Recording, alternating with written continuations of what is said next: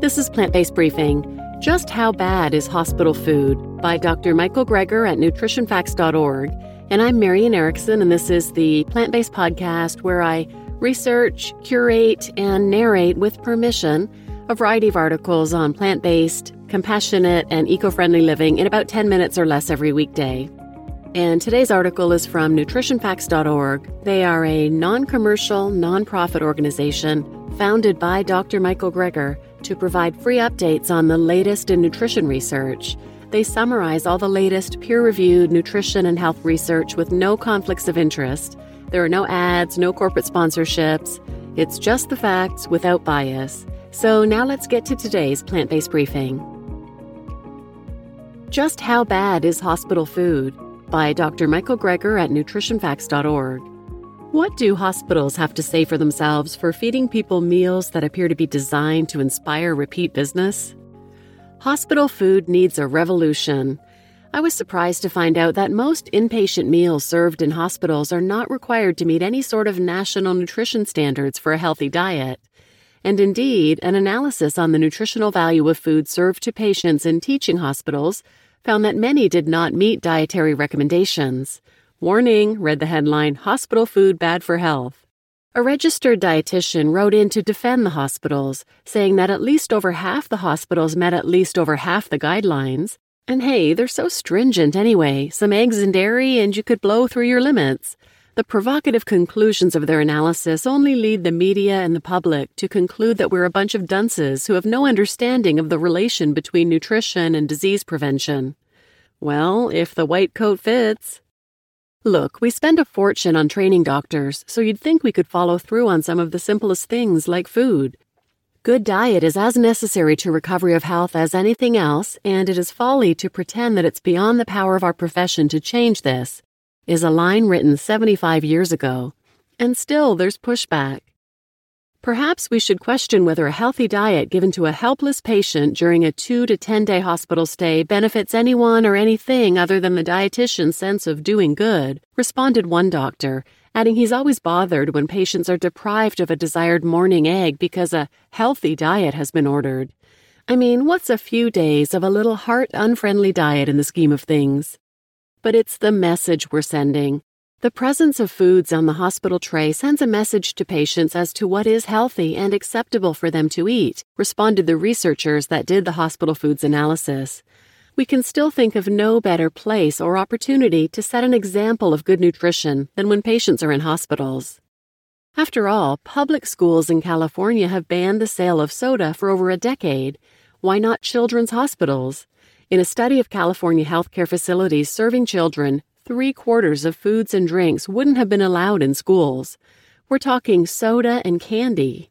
Having unhealthy items in healthcare facilities and seeing staff consume these products contradicts the hypercritical nutrition and health messages children may get from healthcare providers. On adult menus, nearly all meals contained excess salt, with 100% of daily menus exceeding the American Heart Association's recommendation for staying under 1,500 milligrams of sodium a day. This means meals offered to patients may actually contribute to the exacerbation of the very conditions that may have led them to the hospitalization. But if hospitals stuck to the recommended limits of salt, the food wouldn't taste as good, responded an executive from the Salt Institute, to which the researchers replied, taste as good? We're talking about hospital food. It doesn't taste good no matter how much salt you put on it. At the very least, we should prepare all meals low sodium, and then if they want to add salt, it's their choice. If they want to get someone to wheel them out to the parking lot and smoke, that's their business. But we shouldn't be blowing cigarette smoke into people's rooms 3 times a day, whether they want it or not. Interestingly, studies suggest that when individuals are allowed to salt food to taste, they rarely add as much as often comes prepackaged within the food. Switch people to a low-sodium diet, and sure, they use their salt shakers more, but overall, their salt intake dips way down. And the study subjects said it tasted just as salty because salt added to the surface of foods makes it taste saltier. But when a hospital meal comes to you pre-salted to the hilt, inpatients may not even have the option to consume healthier levels. In defense of their unhealthy food, one hospital food service provider explained that they're just giving people what they want. Are we really going to deny people who are going through difficult times any small comfort that they may get? That's one of the reasons why this clinical director sends candy bars and ice cream to cancer patients. You know what else might help take the edge off it? A nice long drag on a cigarette. Here you go, Timmy, try this. Hospitals used to sell cigarettes primarily for patient convenience. I don't think I can deny a paying patient the right to smoke a cigarette, said one administrator. I will have to insist we have cigarette machines in the hospital as a service to the patient.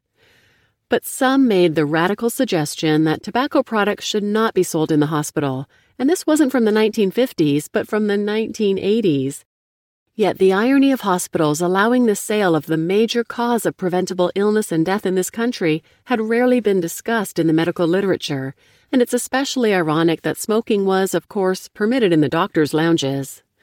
To their credit, though, U.S. hospitals underwent the first industry-wide ban on smoking in the workplace by the mid-90s. Well, now, hospitals again have the opportunity to take the lead and create food environments that are consistent with their mission to cure the sick and to promote health.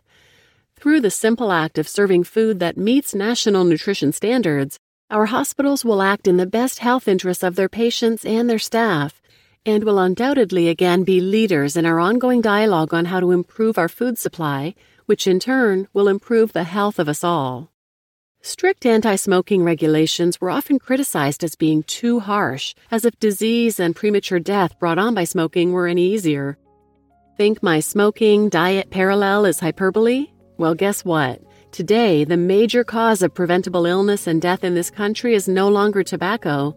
The leading cause of death in America is now the American diet. Hospitals in the United States serve millions of patients meals each day and are optimally positioned to model a healthy diet. You just listened to Just How Bad Is Hospital Food? By Dr. Michael Greger at nutritionfacts.org. And I'm Marian Erickson, your host. And if you'd like to support this podcast, the best way you can do it is simply by sharing it. I'm doing this as a service project just to get all this great information out there. So I want to reach as many people as possible, and you can help do that by sharing it on your social media, sending it to a friend or family member, or leaving a rating or review on Amazon, Apple, or Spotify is also great because it helps people who are looking at podcasts to listen to, helps them decide if they want to listen or not if it has a 5-star rating. So please share this message with anyone who might benefit, and thanks for listening.